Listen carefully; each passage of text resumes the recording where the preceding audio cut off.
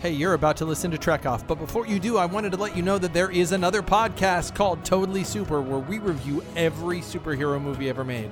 It's me and my buddy Arthur. We go through the Batman movies, the X-Men movies, the Avengers movies, movies like The Crow and Dr. Horrible, and more. So please, while you're listening to this, hop over to wherever you subscribe to podcasts and subscribe to Totally Super.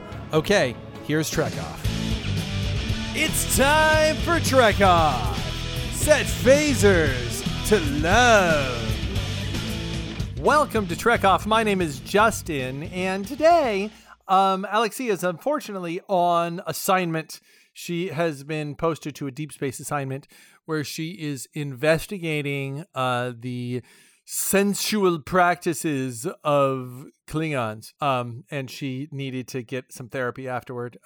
Ripped shoulder, severed fingers, but she's going to be fine as far as I know. And Bat'leth wounds are quite terrible, and she is recuperating from her love battle with the House of Moog. So I am here to do a Trek Up by myself, but not just by myself, because I do have some things that I have been provided by some of our friends and fans. So today what we're going to do is we're just kind of going to do a Trek Off grab bag where I go through some of the questions that, or rather responses I got to a question that I posted on Facebook, which is simply ask me some stuff about Star Trek. So we're going to start off with Jason Von Steets. I'm sorry if I'm massacring that name. Jason Von Steets asks, top 5 best and worst ideas for a future Star Trek series. Top 5 best and worst ideas for a crossover, e.g. Star Trek versus Jason X. And top 5 characters from another fandom that would have, for an episode of the week, would have worked as an episode for the week, or a villain on a holodeck program. So that's 3 questions. Let's do the first one. 5 best and worst ideas for a future Star Trek series. So Discovery is doing a lot right now in season 3, spoilers for season 3 of Discovery, of what I really wanted to see done. I feel like they're taking the plot for season 3 of Discovery from an abandoned animated series that they were going to develop about it was going to be like 150 years, not 900 years in the future. But the idea that the Federation has collapsed and there's a new ship going out there when warp travel is going to be very, very difficult to reestablish the Federation. That was going to be the plot of a Star Trek series and of a Star Trek animated series. And that ended up being used very heavily in Star Trek Discovery. So that was a plot that I wanted to see. And I'm going to put that out there straight up as the first one, even though it's being done. I would have loved to see that animated series where it was just, that was the focus of the series, that you had a ship that could not return to the Federation, sort of we're out there and we can't go back home like Voyager was. But the reason they couldn't go back home was not because they were stuck like far, far away in the Delta Quadrant, but rather because they have a mission that they need to go back out. And the fun thing about that was going to be very much what they're doing in season 3 Discovery, which is the idea was that Cardassians were nice now and Romulans were nicer, but Klingons are now your total enemies, as are Vulcan. Like, the idea is that you just sort of mixed up what all of the allegiances and alliances were, and then what happens when you mix those together. I think you could have gotten a few good seasons out of that for a Star Trek series. So that's number 1 on my top. I also would love to see, and again, this is a series that is coming out, and so it's sort of cheating, but Brave New World, or Strange New World, sorry, which is going to be the Captain Pike series that's coming. I'm very excited about that, to see, given what they can do now with Picard and what they can do with Discovery and how they can make things look. I would love to see an original series, Enterprise series on the Enterprise. And I think that would be cool. We've talked at length about that on this show, and Alexia has espoused many times that she doesn't want that to tie so closely into the original series, but rather for it to live on its own. Because frankly, she took her a long time to accept Chris Pine as Kirk, and to accept both Ethan Peck and Zachary Quinto as Spock, and that it might just be a bridge too far to go, here's more Enterprise crew. And it does sort of have to deviate further and further from canon. So that is a series that I would like to see, as a series that they have coming out. I am of the opinion, of course, that I would love to see more original series stuff because I'm a sucker for that. The third series is hopefully something that they will do, maybe now that they can, with the way that they don't have to build whole sets for everything that they want to do. But I would love to see a DS9 reunion series, much like the one that we have with Picard. Now, I know there was a DS9 series of books, and unfortunately, I think the series we would have to invalidate what happens in the books because it would be too much history to go back. Here's all the stuff that happened before, but I would love to see basically the people in DS9 having to get back together. I don't want to see a whole show of it, but rather like a good 10 episode limited series. I would love the idea of it centering around a slightly younger crew, not a young like kid crew, but Jake is in his 40s now. There's no reason that you couldn't have some of the younger people on there. Ezri certainly would be up into her late 40s as well, late 40s, even into early 50s. Maybe I don't know how old Nicole DeBoer is, but there's real opportunity for some of the younger characters to shine, and then have the Deep Space Nine characters in the background also doing their thing. It's sort of like Picard, but with more of the legacy DS9 characters. So I would love to see that. So that's my third. My fourth is similar to that in that there was a long talk or talk long ago about how if there was a movie post Nemesis, it would have brought together some members of the crew from other stuff. Now, I love that Seven has found her way into the Picard show. I think it's a brilliant choice, and she's a wonderful character on that show. I'd like to see more of that. I love the idea. One of the things that Marvel does well, spoilers for WandaVision. I just finished watching WandaVision. One of the things about WandaVision is that you have a character, Darcy is from Thor.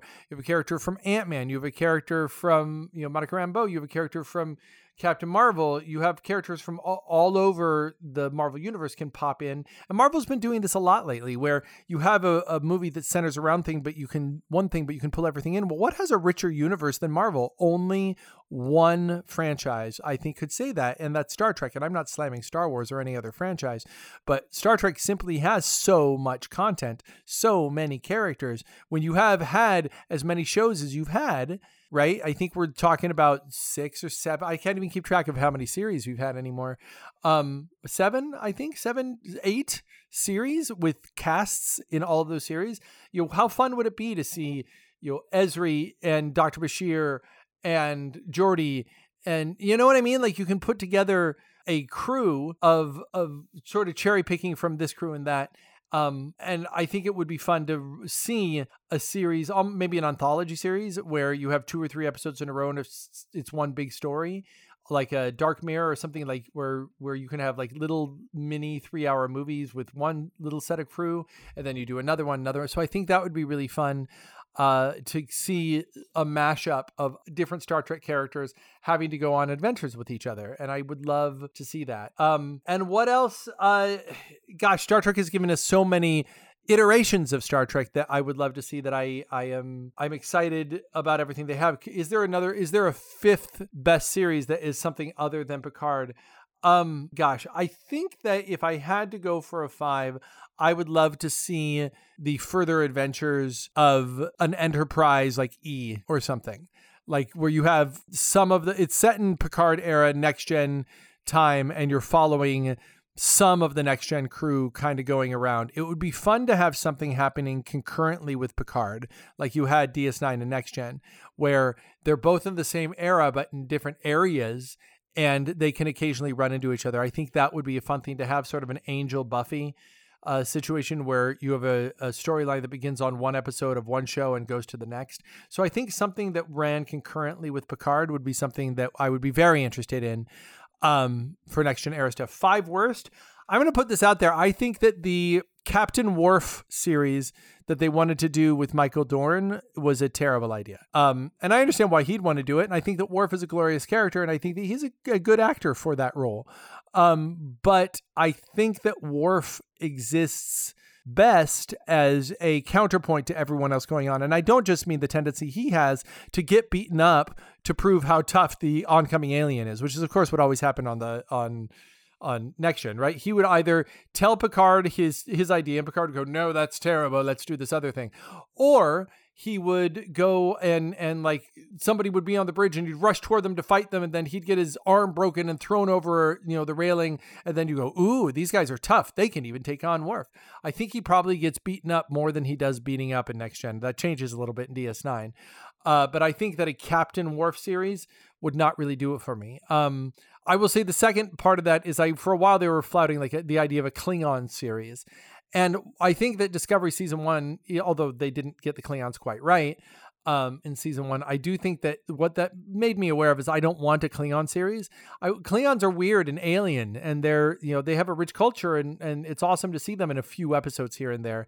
But ultimately, they're so unfamiliar that I think it would be hard to have a show that was just about, here's a ship full of Klingons. Now, if you had that anthology series and you could have like 4 episodes of that, or a short treks that centered around, Klingon, something I would love to see that would be really interesting. But in terms of a whole Klingon series, I think that would be out for me. I also think it would be a pretty terrible idea to continue Voyager. I think that Voyager ultimately has to be considered a failed series. I know a lot of people like it, but I think that it has far more detractors than it has people who really like it. I don't consider it a totally failed series on my own, but I think that it's divisive enough among the fans that it doesn't really work as being continued. And its premise is gone, a premise that didn't really play with all that well. And if you take its premise away, it is basically next gen, but not as good. So I think that a Voyager reunion series, and I know I'm going to piss some people off saying that it's a failed series. Look, if you love it, man. I totally get it. There are things that I love that other people don't. And that's fine. You can disagree with me, and that's fine, because I love that there's so much Star Trek. And if that is the one that you love the most, then great. You have something you love. And so I want to be positive about that, but I would not like to see a continuation of Voyager. I also think it would be a bad idea to have a Kirk Spock centered, like a new original series. I think that they made really good choices on how they handled 2 of the 3 Star Trek movies with Chris Pine, but even then, all we could do was argue about how it was different than the original series. People, no matter what they did, no matter what they tried to make it more serious, more funny. They tried to make it more tongue-in-cheek. They tried to make it more straightforward. Whatever they did, we found something to complain about. And I think the reason for that is because it has nothing to do with the actual quality of the movies, which is fine. But I think that we hold those so dear, right? I'm trying to think of an aggregate for, like, it is so itself that anything that is done must be compared to itself. And even if somehow it was objectively better than the original series, even that statement if it were better, it would detract from the original series. And if it were not as good, they would also detract from the original series, in which case we don't want to do that. So I think, that's 4. I guess if I had to do a 5th series that I don't think would be great, I don't want to see something that is terribly dark. I think Picard and Discovery got quite dark enough. I hate that there's Star Trek that I can't share with my younger kids. And I think Star Trek has always been and should always be a family show, which is not to say I don't like Discovery and Picard. I love Picard. I think Picard's one of the best ever, actually. I know some people disagree, but I loved Picard. I'm just bummed that I couldn't share it. So I don't want it to go any darker. I would not love to. Can I make my 5th one a movie I don't want? I don't want the Quentin Tarantino Star Trek. I don't want a Star Trek that is just like, doesn't respect the spirit of the original and everything. I heard about the Tarantino one, Pulp Fiction in space. Well, that's not Star Trek. That's not what I want. So that's kind of be my 5th one. Top 5 characters, Jason, from other fandom that you would have for an episode of the week. Wait, first best and worst ideas for a crossover. I can't do all of these, so I'm just going to give you some best idea for a crossover. My best that I can come up with is I think Doctor Who would fit really perfectly with Star Trek, and I think that could be done without breaking the worlds too much. I think a Marvel Star Trek crossover could happen because they have a multiverse. So you could have a world where Marvel breaks into the multiverse and suddenly you have Star Trek. I think that could be done.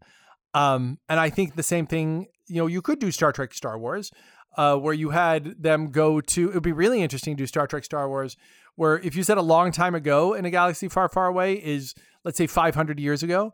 Well, what if that would put Star Trek, the 24th century, 400 years past that? So 900 years future in Star Wars, and you just have the Enterprise travels to another galaxy because it's in a galaxy far, far away, and somehow it finds itself in another galaxy and it's the Star Wars galaxy. That would be interesting to see. They're ultimately so different from one another. I think that would be hard to do, but yeah, I think that would be interesting. And I can't do top 5 characters from another fandom. I'd have an episode of the week. But by the way, Star Trek versus Jason X, I think could be fun. Just out there. If it would have to be somehow not related to Star Trek, not canon, but how fun would it be to see something like Jason stalking and murdering a bunch of, like, I guess they sort of did that on Deep Space Nine, which is I forget the name of the episode, but it was a great episode where they ended up on Empok Nor, and a gas turned a bunch of Cardassians evil, and it was sort of like Jason X on a space station. Characters to cross over, Doctor Who would be great. Kylo Ren would be interesting. I think it would be interesting to have a Marvel crossover. I guess if you had to have anybody crossover, I would love to see how Tony Stark interacts with, because Star Trek is so, everyone's sort of serious all the time. So to have someone who jumps in and is constantly cracking wise and is also still the smartest guy in the room, I think that it would be interesting to have Tony Stark there as well. So I think that would be some interesting stuff. So thank you, Jason, for your ideas. We're going to jump over to some of the other things. Okay. Hannah Mosqueda, if I'm pronouncing it wrong, I apologize, asks, how did you feel about the newer Star Wars films? We've talked about this a lot on the show, but I'll reiterate. Alexi and I are of slightly different opinion, but I essentially like them. I love Kylo Ren, and I love the portrayal of Kylo Ren in it. I think that it is incredibly well acted as a deep and rich character, and so I am thankful for Kylo Ren. I loved the legacy stuff. I wept when Han Solo died. I'm sad he's dead, but I think it was interesting. I think it's fun to see visually what J.J. Abrams really did right is manage to get that feel. You can't watch the original Star Wars now and get the feeling that they would have gotten in the theater. And that's an important thing to think about. When they first went to theater, they'd never seen anything like that. And it seemed fast. It seemed fast and incredible. And the effects just made it so that you really felt it was punchy and nuts. Well, we're so used to that now, right? You watch the original Star Wars and it actually seems slow. It seems a little slow when you watch it. It's good. The storytelling is good, but there's a nostalgia level that's adding to that. One of the things they did really well, and I think about the opening sequence of Rise of Skywalker, was it silly? Yeah, but it was so fast-paced, the Millennium Falcon running away. And there's a lot of that. I think that the Force Awakens chase on Jakku with the Millennium Falcon and the 2 TIE fighters is some of the best Star Wars action there's ever been. I also think the same thing with the throne room fight in The Last Jedi. Also, some of the best Star Wars action there's ever been. So they managed to give the action element of Star Wars the update that it needed, to the point where I would almost love to see J.J. Abrams do some second unit reshoots on the original trilogy to take what is there, and I'm not talking the whole movie, but I'm talking specifically the space scenes. I think especially Empire is wonderful. And I'm not saying that they're dated, but I'm saying that there's a punchiness to what he was able to achieve that makes me think that must have been what it was like the first time the original Star Wars was seen by audiences in 1977. So I am a big fan of what they managed to do visually and when it came to the action stuff. When it comes to some of the choices that were made, I think that there's a fundamental flaw in the way that they made it. And I lay this, squarely at the heels of Kathleen Kennedy, who's been running Lucasfilm, who had an idea and the idea didn't work. I don't want to vilify the woman. She's not a monster. She's a lady who's trying to make some good stuff, and she's been an amazing producer in the past. She is trying her best. I don't think she's not trying her best. I think that she was excited to bring it on, but one thing she didn't do is, you keep in mind, Lucas had stuff planned out. He knew the past and the future. He had the whole world built out in his mind. And if you look at Star Wars, the new ones, they didn't have a plan. They didn't know how it was going to end. JJ had a little bit of a plan when he made the first one, but Kathleen Kennedy turned it over to Rian Johnson and said, go ahead and make whatever movie you're going to make. Go ahead and do it. Just make whatever you're going to do. He decided to make The Last Jedi, and Rian Johnson is all about subverting expectations. You need to know that when you watch his stuff. You watch Knives Out, it completely subverts your expectations in wonderful ways. It deserves all the acclaim that it got. He's a wonderful filmmaker, but he didn't treat it like it was part of a larger story in The Last Jedi. He set out on purpose to subvert the things that happened in The Force Awakens. From the moment that Luke throws away the lightsaber to the moment that Rey is told that she's nothing and her parents come from nothing, to just across the board, he wanted to subvert what your expectations were going to be. And the problem with that is that's not the story that JJ was telling. And you can tell that. You know that. If you go back and watch The Force Awakens, when Rey goes up to Luke Skywalker on that hill, the intended story was for that moment to be big and leading into something big. And instead, it led into something not big.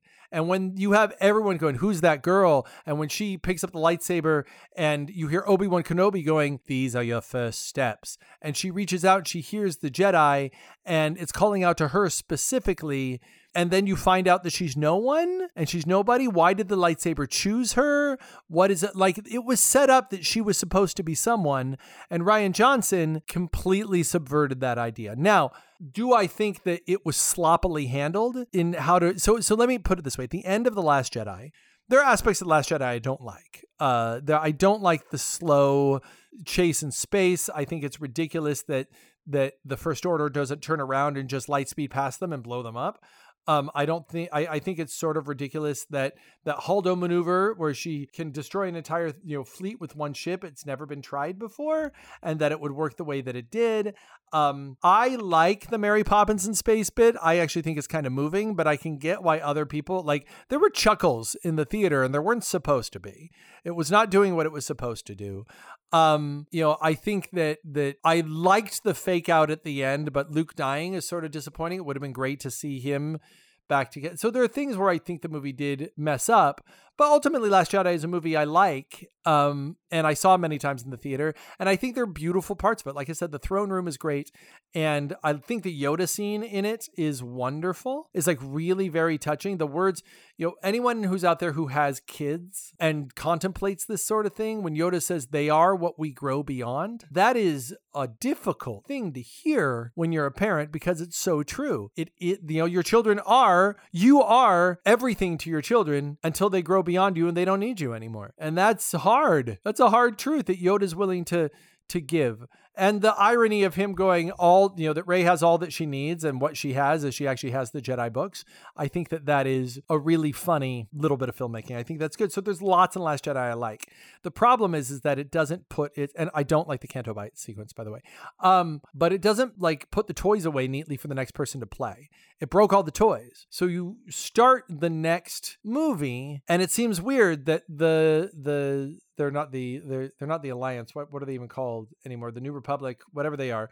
Suddenly they have all the ships they need again, because you have to. You can't just have them go, hey, we have 4 ships, let's make a Star Wars movie, because the expectation of Star Wars movie is a big space battle. You need to have that. That's part of a Star Wars movie. Having Palpatine come back, I'm so torn on it. Palpatine returned. The way they brought him back is terrible. I got to tell you, I love Ian McDiarmid. I love seeing Palpatine. I love his portrayal of Palpatine. I'll watch him do it all day long. I would watch him as Palpatine reading stereo instructions. He is such a delight, and he is having so much fun. I'm almost willing to be okay with it. But the fact that he has 70 million Star Destroyers who are planet killers, and that can be taken out by a band of ships, it doesn't make any sense to me. It doesn't. There are things that just don't make sense, and that's a real problem. There's a lot of flash, there's a lot of flare, there's a lot of Rise of Skywalker that's about finding the key that points you to the map, that brings you to the thing that lets you do the other thing. And that's ultimately sort of unsatisfying. But I think that the lightsaber battles are great. I love the lightsaber battle that happens back and forth in Force time. I'm not really sure how it's working, but it's really cool. I love it visually. Like I said, I love the light speed hopping thing that they do at the beginning. I think that's great. I think that 3PO is used wonderfully. I really like that. I think Babu Frick is a wonderful little character. I think JJ's really good at creating characters. He's really good at creating characters, actually. He's not very good at sticking the landing on his stories, unfortunately.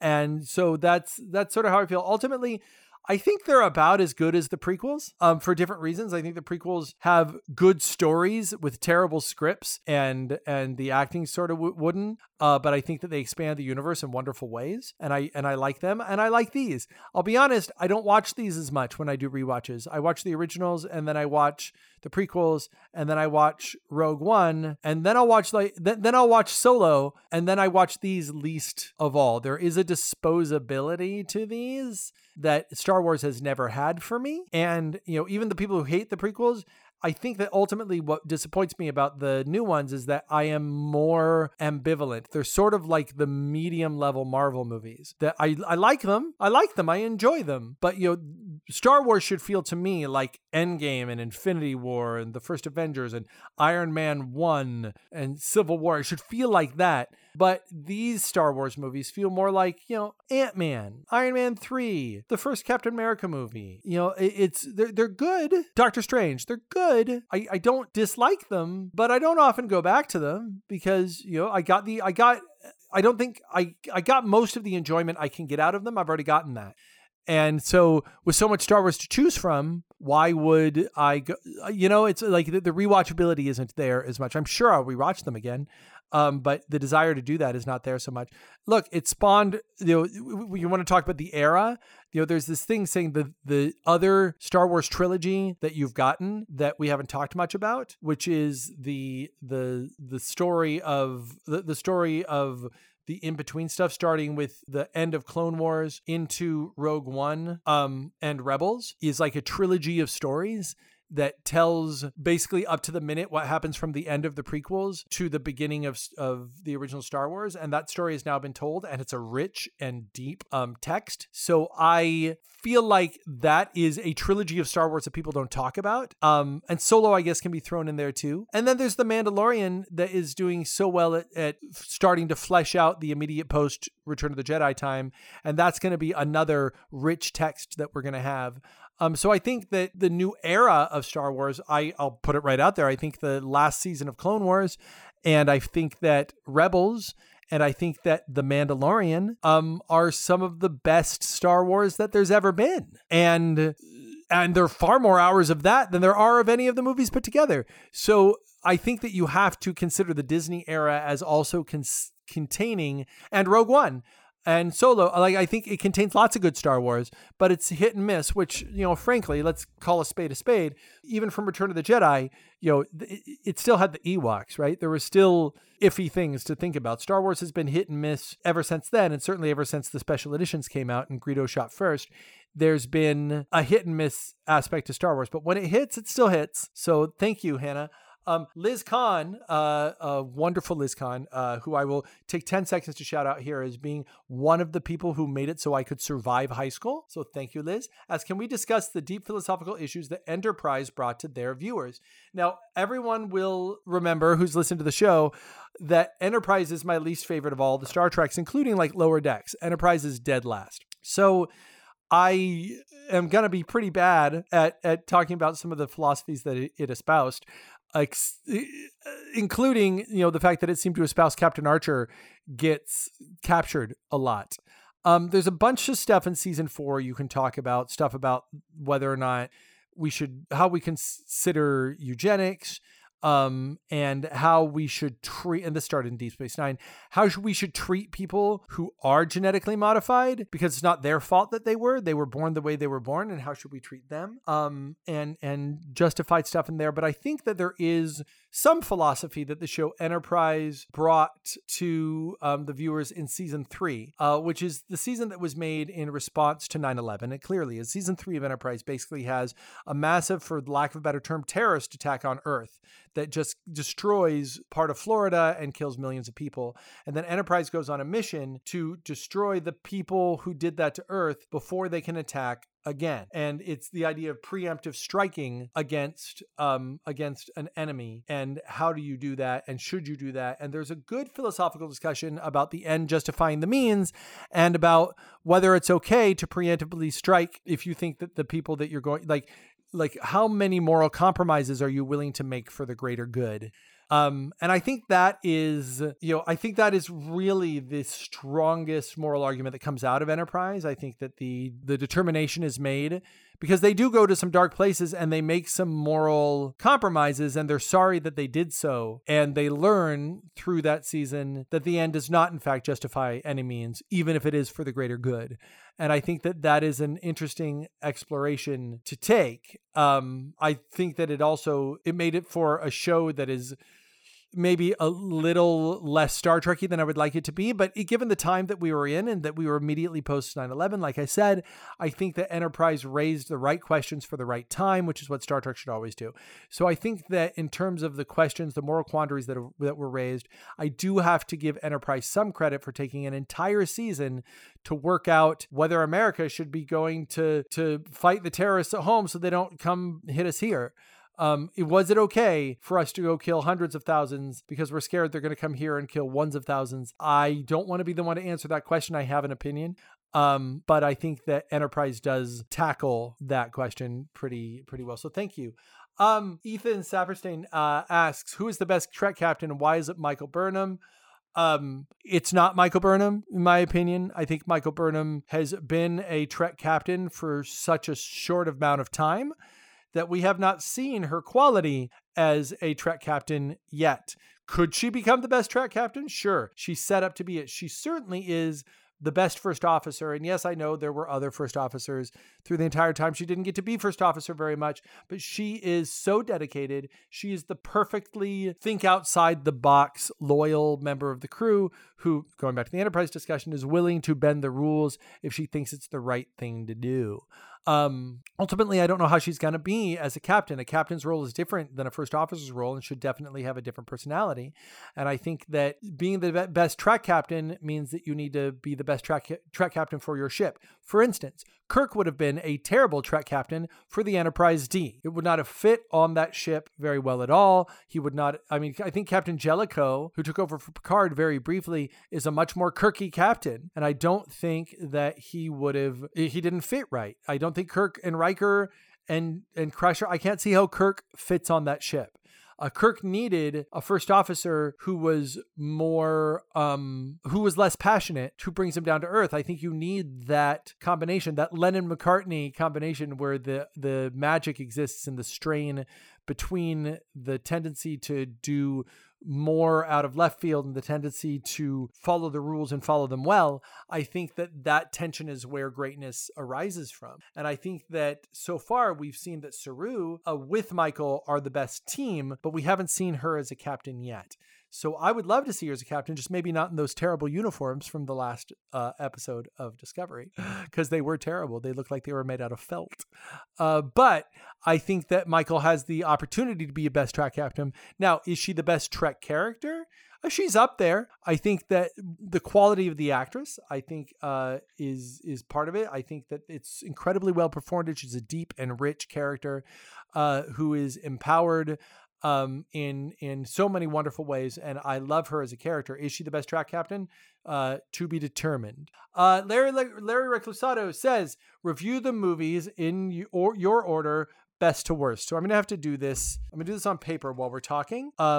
So we are going to be talking about these movies, and here's the release order. The Motion Picture, The Wrath of Khan, The Search for Spock, The Voyage Home, The Final Frontier, The Undiscovered Country, Generations, First Contact, Insurrection, Nemesis, Star Trek, Into Darkness, and Beyond. And those are all the Star Trek movies in order from best to worst. I'm going to do it a little differently because I'm going to do it from worst to best. And, this is always, as I've always said, my opinion could change on any given day. So you could, ask me tomorrow and this might be something different. But worst to best, here's my opinion. Worst of all of them, I'm going to say is Insurrection is the worst of all of them, followed very closely by The Final Frontier. And after The Final Frontier, I'm going to put The Motion Picture. And after The Motion Picture, I'm probably going to put Nemesis. And I think we're done with all the bad ones. I think Into Darkness will be the next one after that. I think that you can put gosh, now they get so good, right? I think we can put The Search for Spock after that. I think we'll put The Voyage Home right after that for me. I think that you get, and this is my personal favorite, not best, but my personal character, First Contact is next. Then J.J. Abrams' Star Trek is after that. Now getting to my favorite ones of each kind. I think that, I know this is controversial. I understand that The Wrath of Khan is probably the best of all of them. It's the fan favorite. It's the most important of all of them. I get it, but I'm going to put it there because it's not even my favorite of the originals. Then I'm going to put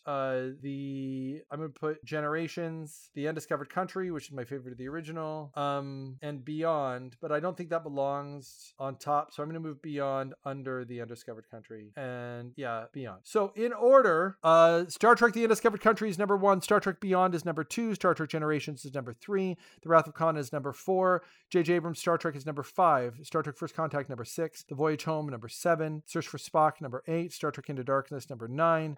Nemesis number 10. The Motion Picture number 11. The Final Frontier number 12. And Star Trek Insurrection is coming in at number 13. For me, I'll give you the reason why Insurrection is insipid and dumb and actually poisons the characters for me. Whereas I think The Undiscovered Country is the realization of just sort of the best storytelling you can do. It's politically important. It's good action. It's good drama. There's a good amount of humor. The acting is great. I think Star Trek Beyond, just so you understand why that's so high for me, it's the most like the original Trek. I just am smiling the entire time in it. And I've never been so happy in a Star Trek film as I have been when the Beastie Boys show up at the end. It's I know it's dumb, and that might be the thing that kills it for everybody else, but for me, I cheered. I stood up in my seat and probably spilled some popcorn. So yeah, that's that. Top 5 Brian McCrowan asks, top 5 non-humanoid alien species and why? Okay, number 1, I'm going to say Q. Yes, I understand that he is presented to us as a humanoid and it's how he interacts with us, but he is kind of whatever he wants to be, and he's choosing to interact with us in that way. And he is so alien in his abilities and the way that he thinks and the way they explored it, especially on Voyager. I think that Q has to be number 1 for me. Number 2 also presented as humanoid, but I'm going to say the Doctor from Voyager. The desire to be human that he has, and the fact that he exists as a computer program, I think is pretty great. I almost want to put Data there, but Data is physically humanoid, so I am going to not allow Data to be on it.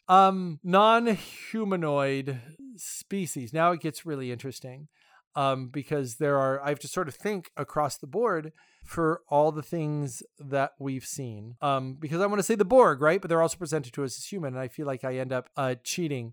There was an episode where they were mining, and I can't remember if it was the original series or Next Gen, but there were a bunch of we were mining a planet, and you found out that planet was in fact had sentient stuff on it, and I thought that was really interesting, and that always stuck with me, and I wish I could remember which one it was. But I guess that would be my number 3. I loved the episode with the exocomps, which were little robots that became sentient. That when they became sentient, you had to discover like what they liked, what they didn't like. And the idea of an emerging species, obtaining AI was something that really appealed to me. And as a 5th best non-humanoid species, I feel like species 8472 became pretty interesting on Voyager. For a species that started out as a always sort of badly rendered CG, the fact that their story ended up being that you made peace with them through understanding after seeing them originally just as a monster, I thought was really interesting. I think you can also put in there the Trill, because I love the idea of the slug that passes on itself from person to person and the symbiotic relationship that's there. But again, it presents to us as the audience as humanoids. So maybe I'm speciesist. I'm not sure. Brian also asked, humanoid Star Trek species parallels for Tolkien species. Okay. I think that's, I think you can start off the Vulcans, line up with the elves fairly well. I think that the Klingons, line up with the dwarves fairly well, although they have some elven things to them. I think that Starfleet, humans line up fairly well with the people of Gondor, in the 24th century. And I think that the 23rd century humans line up with the Rohirrim fairly well. I think that you could have the Q lining up with the Council of Wizards fairly well, and that they just kind of know more and they tolerate the people around them. Hobbits, I think I don't know how well an aggregate for hobbits there are. Unless you want to say Enterprise era humans, sort of. I think, of course, all of the Tolkien species sort of line up with different aspects of humanity, and that's what makes them so kind of wonderful. But I think the hobbits are. If Q was nice, he would be a good Tom Bombadil, I guess. That's sort of my best aggregate as we're there. So here is the thing. You have asked, Brian has also asked, third question, how would you have made better use of the Cetacean crew in the shows and movies? And I'm not really sure who the Cetacean crew are, so I'm gonna look that up. Cetacean Star Trek. The Cetaceans are, that's what I thought. They're just the whales and the whale crew members. Brian, I don't have an answer for you, sir. I don't know. I guess you could have had some underwater adventures. But I'm not, I don't know how you could do that better. I thank you for all of your questions, including this very strange one. Russell Hankins, good old Russ, who played a Klingon with me when I was playing a Romulan, said Pakleds, the most underutilized storyline species in the Star Trek universe. I think that there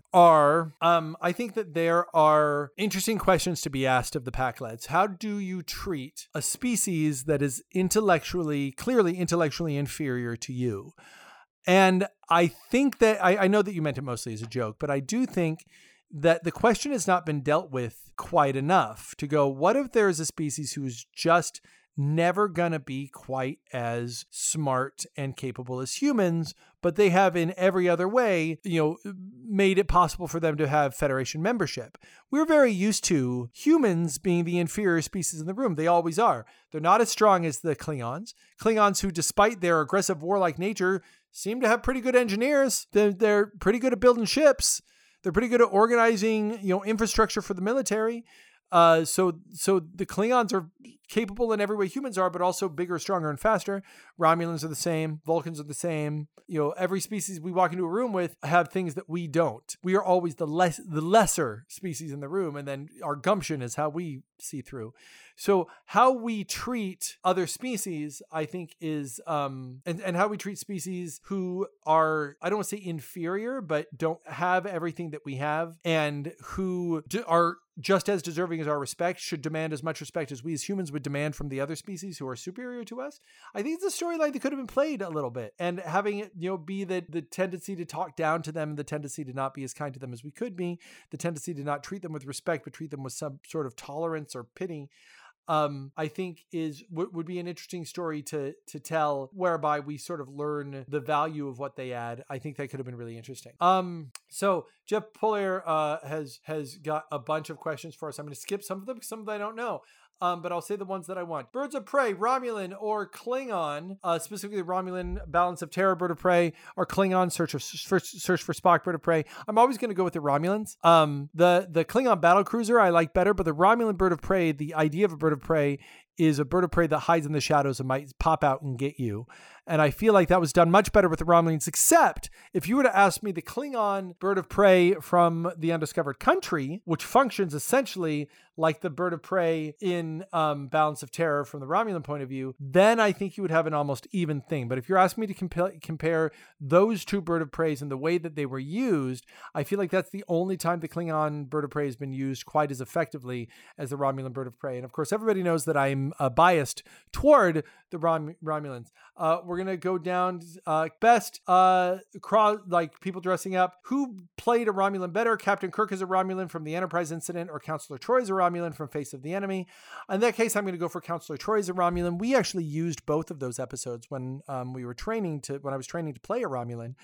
Paramount Parks had us watch both of those episodes. And I think that the Counselor Troy episode is better. I don't think that Kirk as a Romulan ever kind of becomes not Kirkish. Whereas I think Counselor Troy really she has problems at the beginning. She learns to stretch herself by the end and get into the Romulan mindset. So I got to give that young Spock in Yesteryear or young Picard in Rascals.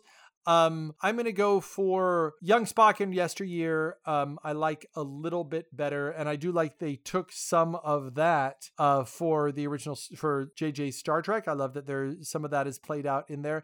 And I think it's a fun episode, probably the best episode of, if I remember, I think Yesteryear is an animated series episode, isn't it? I'm just going to look real quick.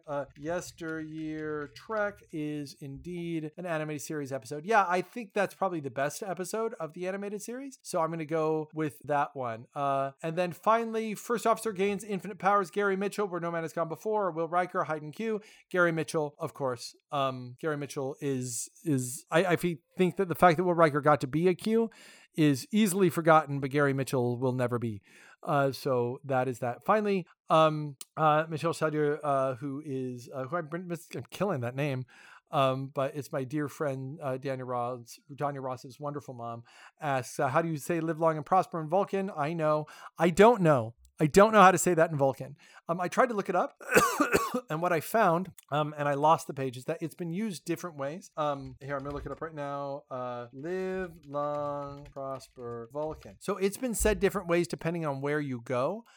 When it was said in the show, it was used for the first time in Star Trek The Motion Picture, and Diftor he smusma is the way it was used then. Although in fan fiction, and in the novel Spock's World, it is Menesekat Urseba is the way to say it. In the early 1970s, fans would say peace and long life as Pastak Vadora Lashe. So these are the different ways that it can be said. So that is the answer to that. I didn't know that, but I thank you for having me look that up. And that is, I don't think there are any more. Yeah, that's it. That's the grab bag. We get a whole episode of Trek Off out of that. My throat hurts. I've been talking a lot. It's been crazy. Rest assured, Alexia will be coming back. She may be taking a couple more episodes off. She may not be, as she recuperates from her sensual battle with horny Klingons. So when she comes back, she'll have to tell her many, many escapades and how we will learn for sure that Worf was indeed being gentle with Dax, because goodness gracious, Alexia and a bunch of rowdy Klingons, I almost feel guilty and feel bad for those Klingons, because she is quite the incredible woman. And I miss her, and we're going to see her really soon. But for now, thank you for all of this. Thank you for putting up with my voice for an hour. I hope you've enjoyed it. This has been Trek Off. My name is Justin. As Alexi would say, Trek Off, bitch. Just one more reminder before you go to Totally Super on wherever you subscribe to podcasts. Whatever you're listening to this on, search for Totally Super and hear me and Arthur review every superhero movie ever made. It's an awesome show. I think you'll love it. Okay, thanks for listening.